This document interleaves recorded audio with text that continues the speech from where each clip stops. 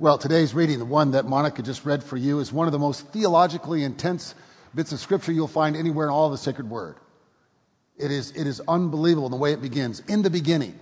John wants us to understand that he's reflecting on Genesis chapter 1, which begins with the exact same words, in the beginning. But John actually takes us to a deeper, a grander, broader level of thinking. In the beginning, there was light, and the darkness could not overcome it. Right here in the opening sentences of John's beautiful gospel, his story of Jesus Christ, he wants us to understand this in terms of light and dark, good and evil. I've played in the past with an idea of preaching a series of 6 sermons just on chapter 1 of John. There's at least 6 themes that one could individually preach on for 20 or 30 or 40 minutes every week. And we would all have a deeper, richer understanding, including me, of what's going on with John.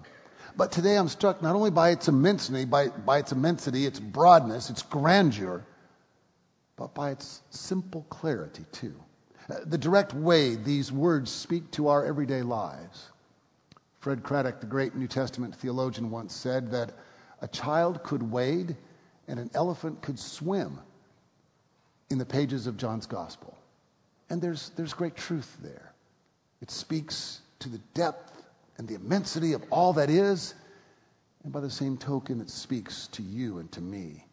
John 1:14, we've seen his glory, full of grace and truth. There's a sermon in a sentence there. We've seen in the glory of Jesus, in the light of his life, in the beauty of his teaching and his preaching, a reflection of who God is, of the truth and the grace that God wants us to receive. To make sure we get the point, John later writes, from his fullness we have all received, I hope you heard it as Monica read this, grace upon grace. If you hear nothing else on this day, if you never hear another sermon in the rest of your life, hear those simple words. We have all received. I looked at the word all and it means all. All of us have received grace upon grace.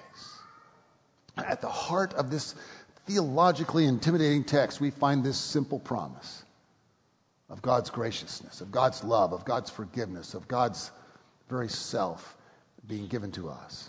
It's almost as though John is saying, I know life is hard. I know ugly things happen. Awful things happen.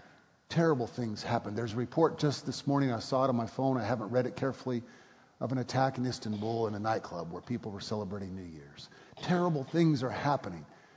And yet this promise is that in Jesus Christ we've seen the reality of God's presence among us. In him we've seen love made real. We've seen forgiveness spoken unconditionally. The Word became flesh and dwelt among us. That's a fancy theological way of saying God's moving into the neighborhood. And God isn't going away. God has come to us. A week ago yesterday at the 5:30 Christmas Eve service, which is for families and children, after the Holy Family had left, the chancel and all the angels and the shepherds and the rest had left, I walked out here to give my homily, which is a very short version for the children's service of my sermon that's preached at 8 and 11 on that night. And I walked out here and the manger was still here and there was all kinds of stuff all over the chancel. There were leftover halos and glitter and shepherd's crooks and caps and all sorts of things. And I looked down at the floor and I meant for this to be rhetorical. I asked the congregation, by the way, it was jam-packed. We had 714,000 children here on that night. It was great fun. But I asked everyone, what do you see up here on the chancel? And what I was going to say was, heaven has been spilled out. But before I could give my very cute answer, I thought it was cute, a little boy sitting right here where Jim is, said, I see God. And he said it loud enough for everybody, even all the folks up in the balcony, to hear it. And everyone laughed. And I said, well, there you go. We can go home now. That really is the point. Isn't that the point? Isn't that what we're trying to say to the world on Christmas Eve? When we gather at the manger, we see God. We see the presence of God among us and in us. And that's what Luke was trying to do. It's what John is saying in that theologically rich, captivating, beautiful kind of language. In him was the light.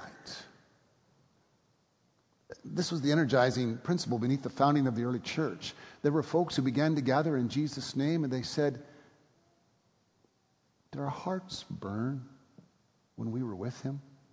When we consider his teaching and his preaching and we revisit those words, it's as though he's here among us. And they began to have an experience of Jesus, not just of Jesus, but of the risen Christ, in the breaking of bread and the sharing of wine, in the forgiveness of each other. They felt as though Jesus' very presence, God's very presence, was with them. And think of the stories that we know and the way that people in Jesus' own time experienced this. In John chapter 8, just a few chapters from the one we read this morning, there's a story that's familiar, you probably have heard it before, of the woman who's been caught in adultery. She's brought before Jesus by an angry group of men. They want to punish her, and they also want to trick Jesus. And by the way, isn't it sad to note? I mean, women have come a long, long way, especially in the last 100 years. But isn't it sad to note that there are still groups of angry men who use women and abuse them, especially those in powerful places? Well, back to the story. They bring her before Jesus. They throw her on the ground and they say, it says in the law, it says according to Moses, that this woman who we caught in the very act of adultery should be stoned. What do you say? By the way, where's the man who was caught? He's missing from the scene, isn't he? He's not there. Some have said, and I kind of like this idea, that maybe what he's doing is he's hiding in the crowd of angry men, and he too has a stone in his hand, and he too wants to project both his emotional and physical anger upon this poor woman. But Jesus, as you recall, he looks up at the crowd, and what does he say? Let the one without sin throw the first stone. And beginning with the oldest to the youngest, they let go of their weapons, and they walk away. And the church looks at a story like that and they say, oh yes, no wonder we experience God's Spirit, God's presence. It's in that word of forgiveness, in the way that God welcomes anyone and everyone and sends them on to live a new life. They experience something, the presence of something, of someone sacred and holy when they reflected on these stories. They may not have been able to write deep theological reflections like this author of John. In fact, most of the followers of Jesus probably were illiterate, did not know how to read or to write.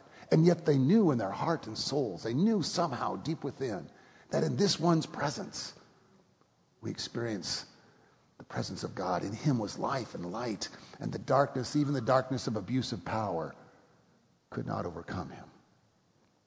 This word from John, then, is really it's an invitation to see God revealed in the life of Jesus. Oftentimes in a Bible study when we're talking about this text, people will say to me, how does that work exactly? And I like to quote Irenaeus, St. Irenaeus, who once said, the glory of God is a human being fully alive. In Jesus we see a human being fully alive, and that aliveness, that richness helps us come to find him and know him as the Son of God. The story of Jesus, then, is a story of God coming to us. It's a lovely picture. It's a beautiful image. But I'm wondering, I've got another rhetorical question, and feel free to shout out the answer if you think you know. If you're brave enough. Do you want God to come to you? Are you ready for God to come into your life? Are you ready for the comfort and the challenge that God might bring? We've experienced the glory of God, I mean, the glory of a silent and holy night just a week and a day ago. It's a beautiful image to see that child, that vulnerable, helpless little babe brought into the world under the light of a beautiful star. But are you wanting the grown-up Jesus to come to you, to your life? The same Jesus who challenged those angry men to find forgiveness.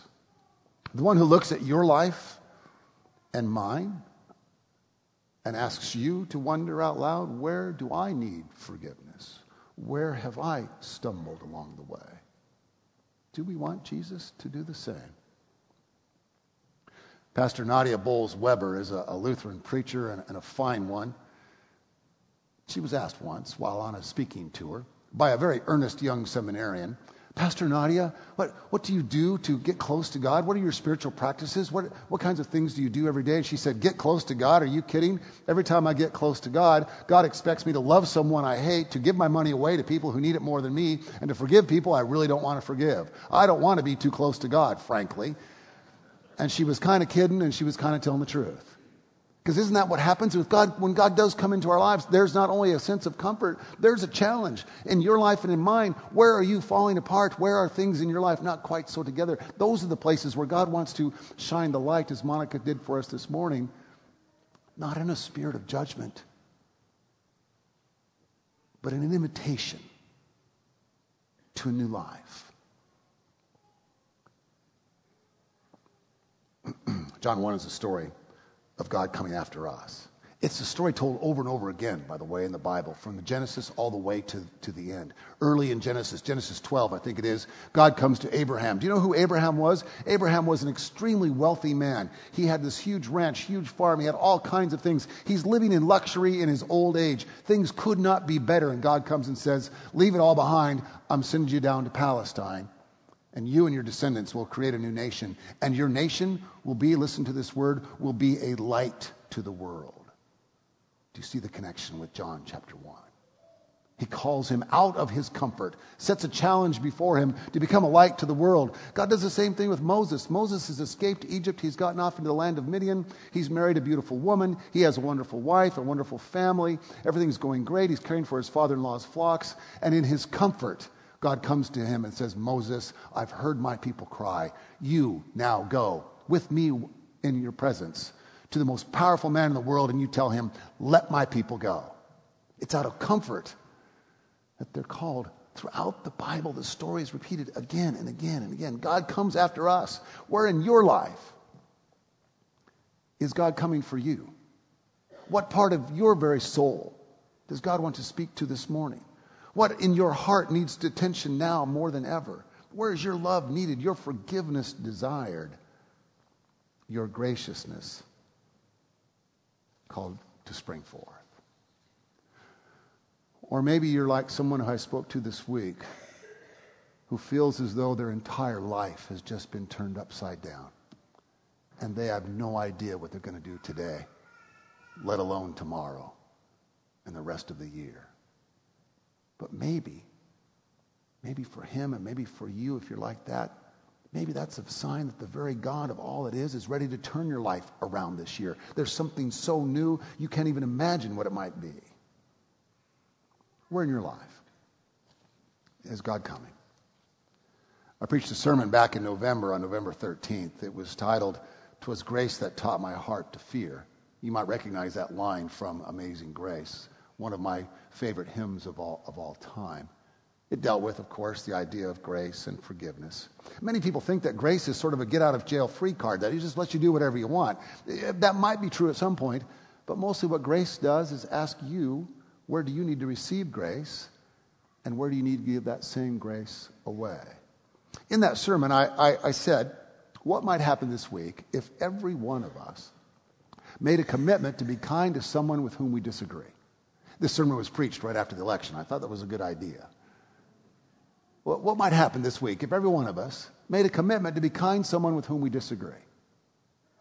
That's really what a sermon ought to do, is provide a bit of comfort and a word of challenge, to send us forth with the knowledge that God is with us and God loves us, but God also is calling us to put those very gifts of love and grace to practice in our own lives. Well, the next day I was sitting and having a conversation with my very best friend in the whole world, and we were talking about some things. I brought up somebody in our life who had hurt me greatly, and I talked about how angry I still was, and I said, I hope I never see that one again. Their betrayal was so deep and so great. She listened, as she does all the time. She has for 37 years. Nodded her head. And I was getting angrier and angrier. And then she said, what might happen this week if you were kind to someone with whom you disagree? I said, well, now that was just a sermon. Come on. And I figured out I should be quiet at that point. God comes to us, and often it is as much with a word of challenge as it is a word of comfort. Tony Robinson is a United Church of Christ pastor. He says, we do often seem to think of the Christian faith as our human search for God, our feeble attempt to get close to God. The Bible tells us a different story. The story of the God who keeps showing up, intruding, refusing to leave us alone, searching for us. A God who won't take no for an answer. Did you hear what he said? The God who keeps showing up, intruding, refusing to leave us alone, searching for us. A God who refuses to take no as an answer. In Luke 2, the angel proclaims to the shepherds, I'm bringing you good news of great joy. John writes in the beginning of his gospel, the Word became flesh and lived among us. The message of Christmas, the word of the Bible from the very beginning to the very end, is the good and yet terrifying news that God has come to us. That God has moved into the neighborhood. That God is full of glory. It's a beautiful thing. It's a wonderful promise, but there's also a threat. To be ready, to be prepared to have your life turned upside down. I don't care if you're 8 or 88. When God comes in, there's change that's about to happen. For everything you've known and desired to be called into question, because at the end of everything, honestly, at the end of everything, the only thing God wants is you. There's no better time, really, than the first day of the new year, than to look at your life. To wonder what it is. Maybe even to wonder out loud with someone you love. What is it that matters the most? You might as well do it now, because God has moved in and God's coming to your house. Amen.